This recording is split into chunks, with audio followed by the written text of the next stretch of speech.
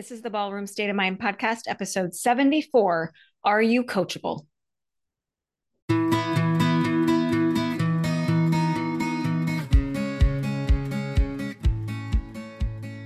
Welcome to the Ballroom State of Mind podcast. I'm Amber Hayter and I'm your host. I am an amateur ballroom dancer and I'm also a personal mindset coach. When I started dancing just a few years ago, I started to recognize pretty quickly the ways in which my head was getting in my way. And I could see it in the other dancers around me as well. So I determined pretty quickly that I got to find a way to get these mindset tools that I use in my professional life into the hands of dancers so that they can improve faster, they can have more fun, less anxiety, and win more. We all want to win a little bit more, not only in our dancing, but in life. The tools I share in this podcast are going to help you do both. Thanks for being here.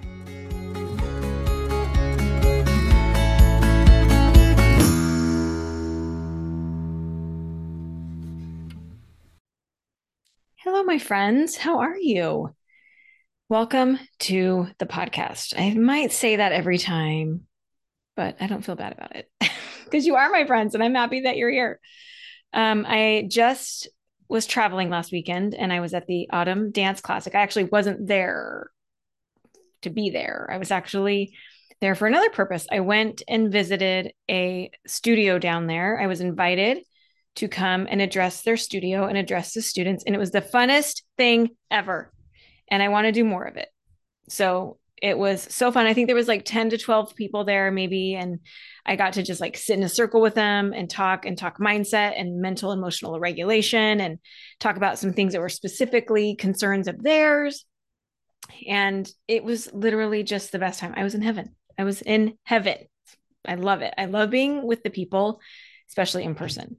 And it happened to be the Autumn Dance Classic as well. I wasn't dancing, but my teacher was there with a couple of students coincidentally, but I did go and watch some of the competition, which was fun. And it was fun to just be an observer. It was hard. It was hard. I wanted to be dancing, but it was fun. And I got the chance to talk to some people and meet some people and also tell them a little bit about why I was there and helping out at that studio. And I want to do more of that. So if you guys want me to come visit your studio, there's information on my website about that, about how I can come and speak. So let's do some more of that next year. 2024. It's going to be the year of in-studio visits, I feel like. But here's what I want to talk about in the podcast today. I want to talk about being coachable. And where this came up is, oh, actually, the first place I ever kind of heard this term, I remember I was playing soccer.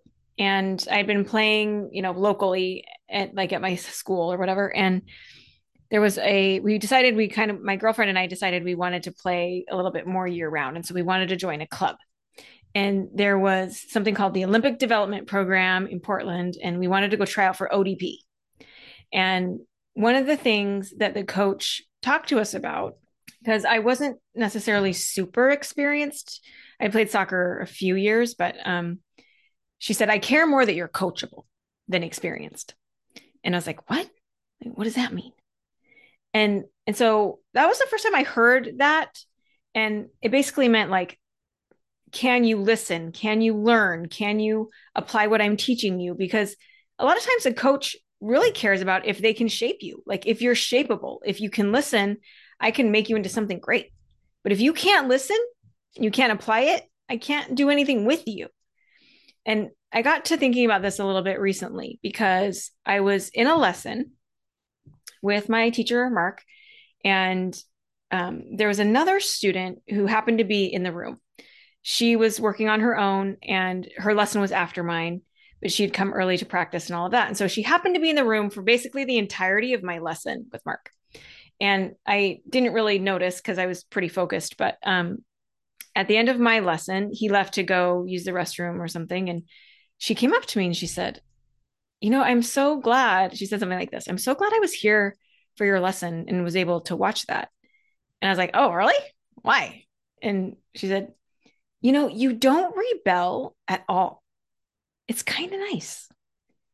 And I thought about that for a while. Like, you're right. I don't rebel. Like, I almost never push back. And I started to think, that's a real benefit to me. And that's a real benefit to my progress because when I'm not pushing back or arguing things or rebelling, I'm not taking up valuable time in a lesson. And I'm just focusing on applying what he's trying to teach me. And it's not that I agree with everything that he says. It's not like I'm like blindly agreeing and just going along and and all of that. It's like there are times I don't agree, and there's times that I know he's just wrong about what he's saying, but I don't push back in those moments because it's like I just know it's not productive. It would take up time. And for the most part, I get the gist of what he's trying to teach me. He might be using words that I don't understand, or he might be using words or saying it in a way that I don't think is quite right or whatever. And I'm spending more time kind of translating what he's saying into my own mind and then trying to deliver it. And so I'm just busy listening, translating, and then trying to apply it. And it doesn't feel productive to me to stop and push back or question things or argue semantics or like question his expertise. I'm sort of just in a mode of like I'm just going to trust it. Like I'm just going to trust the process. I'm going to trust him, trust what he knows, and I'm just going to go with it. And most things that come up for me in a lesson that maybe I don't agree with aren't worth addressing. But should there ever come a time when I feel strongly about something, I do feel like I can bring it up, and I do. And I think because I don't do it all that often, I think there's a little bit more of a willingness to hear me out. Like I respect his guidance 90% of the time, 95% of the time. So if like 5 to 10% of the time I want to push back or assert what I want or need or believe, then it's like he's more willing to hear it because I just don't do that all the time. So this is something that I want to offer to you because coachability is all about your attitude. It's all about if you're teachable, if you're open, if you're humble, if you're willing to listen, if you're willing to apply feedback, if you want to hear feedback, and if you're wanting to improve and you're wanting to trust them in the process. And I just think I've hired this person to be my expert. I've hired him to teach me, and I'm choosing to trust his guidance. So why would I hire him and then question his expertise a lot? I believe that in the end, he wants my success and that my success is also his success. And he's here to help me. And we're on the same team. So I try to be collaborative. I try to be accommodating when I can. I will add a little caveat here that if you literally feel like you can never be heard, if there's things that are going on that you feel are questionable, or if the person that you're working with it just doesn't feel good to you, like you don't even have to define it exactly, or even if it's borderline toxic or abusive, like don't do what they say, just get out of there. Okay. So I want to say that, like, I'm not advocating for that. I'm not saying like do whatever they want you to do, even if it goes against what you feel inside feels good to you. Like, no, that's not what I'm talking about. That's not what I'm talking about today. What I'm talking about today is most of you who have reasonable teachers who care about you, care about your progress, and that when we are pushing back and questioning their expertise, that it's slowing you down. Okay. So I want to offer to you some like information about being coachable, like what it would look like and what it looks like when you're not coachable, so that you can question for yourself, like, am I slowing myself down by kind of being uncoachable? And it's probably not something that you are all the time. Like there's probably times that you're coachable and times that you're not coachable, times that you're open to feedback, times that you're not. We're kind of all on a spectrum all the time. But generally speaking, I want you to self-reflect and see, am I coachable? Am I getting in my own way some of the time? Okay. So here's what it would look like if you are coachable. Okay. If you're coachable, you're going to be more humble. This means that you're going to be willing to be wrong. And you got to be willing to understand that you don't know everything and that it's okay that you don't know everything. And you're willing to let someone else teach you. So you would be teachable. A person who is coachable is also responsible. So it's like you're responsible is about the tasks that you're taking on and that they're your responsibility. Okay. And so when they're teaching you something, are you being responsible for it? Are you taking it on and trying it? This is a little bit different than being accountable, but if you're coachable, you're also accountable. And accountability has to do with the ownership of the results. Responsibility is about the task and taking ownership of the task. Accountability is taking ownership of the result. So, whatever you're getting, whatever your progress is that you're getting, you're taking ownership of it. You're being held accountable. You're not making excuses. You're not blaming other people. Okay. You're not blaming other people. You're not blaming other circumstances. If you're coachable, you're also adaptable. You're willing to challenge your own beliefs and assumptions. You're willing to try on the idea that it might be better someone else's way. And I'm willing to try it. I'm willing to unlearn some things that I think I know best, or I'm willing to relearn. I'm willing to apply correction that I receive. I'm willing to accept correction. That makes me coachable. I'm willing to accept correction, apply it, and act on it. If you're coachable, you're going to have trust. You're going to have trust for this person.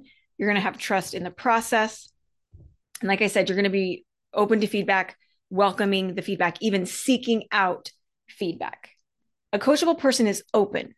They ask questions. They want clarification. They want to get better, and they know this person can help them do that. So you're willing to just listen. Are you willing to listen? A coachable person values that guidance, and they value the guidance over control.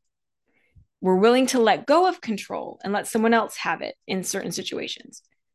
A coachable person has a growth mindset. A growth mindset means I'm not set in the way that I am now. I do have the ability to change. I do have the ability to grow if I try, if I work at it, if I apply these corrections. You're willing to acknowledge that you have blind spots that you can't see, and we need somebody outside of us. We're willing to accept help. We're willing to accept and acknowledge that we might have flawed processes. We might not be doing it right. Let's talk about if you're not coachable and what that might look like. If you are not coachable, or in a not coachable moment, we could say, you're going to have generally more resistance. You're going to feel resistant to them, resistant to things. Okay. You're going to be noticing that you're probably pushing back more. It might just be on like what they're saying or how they're saying it or how they're describing it, but we're kind of like pushing back. And we might be spending more time talking, arguing than we are working. If you're taking things personally on a regular basis, you might not be coachable in those moments. You're going to feel like you have to be right, or it's basically an unwillingness to be wrong. If you're in a less coachable moment, you're probably explaining why you did what you did or why you're doing it in the way that you're doing it. It was just a little bit defensive, right? So if you feel defensive quite a bit, then you're probably uncoachable at times. People who are not coachable won't take ownership of mistakes. They won't take ownership of failure. If we're not coachable, we're going to blame other people. Okay, we're going to blame other people. We're going to blame other circumstances. Sometimes I hear this as it's like the other dancers, or it's the judges, or it's the coach, or it's the teacher. And it's like the teacher didn't teach me right, or the teacher didn't teach me well enough. And they're not taking ownership of that they are responsible for their own progress at the end of the day. Okay, if you are not coachable, you're going to avoid feedback. Okay, you're going to excuse it away. This can lead to just being kind of more in a victim mentality. And again, that's like the blaming everyone else. It's like, it's never me. It's always everybody else. You're a victim to everyone else. You won't think that you have that much to learn. You might be a little bit of a know-it-all, or that you know better than others. Your ideas are better. A person who's less coachable is going to talk more than they're going to listen. And your attitude is generally negative. You're probably also going to avoid challenges because challenges are going to reveal maybe your weaknesses, and we're just unwilling to see that. We're unwilling to self-reflect. And so we're going to avoid challenges or anything that's going to reveal that. So we're also less willing to experiment with new things. So that's kind of a general list of like, what does it look like to be coachable? What does it look like to be not coachable? But here's another question I want you to ask yourself is, what is that about? If I am uncoachable or if I'm resistant to coaching, if I'm pushing back, if I'm defensive, if I'm not really open to it, if I'm taking feedback personally, like what is that about? And if you find yourself doing this some of the time, I just want you to take the time to reflect on that. Are we trying to like not face something? Like, do we not want to face our shortcomings? Is this like a pride thing? Why are we uncomfortable? Are we uncomfortable with that? Are we uncomfortable that with the idea that we have things to learn as if we're supposed to already be finished, as if nobody else has anything to offer that would help us? Like, what's that about? Why are we feeling defensive? Like, what are we defending against? Why don't we want to be wrong? Like, why? Like, I mean, and like, I love being wrong. I'm always looking for how I'm wrong because I want to be corrected. I want to get better. I want to do it better. I always know somebody's going to have a better idea than me, and I want to adopt that. So I'm not resistant at all to being wrong. Do we feel like we need to save face? Are we trying to protect our ego? Are we like engaged in a power struggle? And is there some way, shape, or form that we feel like we're powerless? And so we're trying to assert that we have power or dominance. Like, what's that about? Just here's what I want you to do. Just play with this. I mean, take the time to observe yourself in your interactions with your teacher. Okay. And just play with it. Be willing to let go of control. If you feel like you're resistant and kind of pushing back, defensive, and you're taking time in lessons, questioning everything, like just test it out. Like let your guard down, open up, humble yourself a little bit, and just test it out and see how it affects the dynamic of you and your teacher and how it affects what you're able to accomplish. Because, like my friend had said, when she said, "You don't rebel at all," she said, "It's kind of nice." And I'm telling you, friends, I do think it is nice because we hum along. We hum along in our lessons and we get a lot accomplished. And I want you to feel what that feels like when there's not a lot of resistance and there's just more flow. So test it out.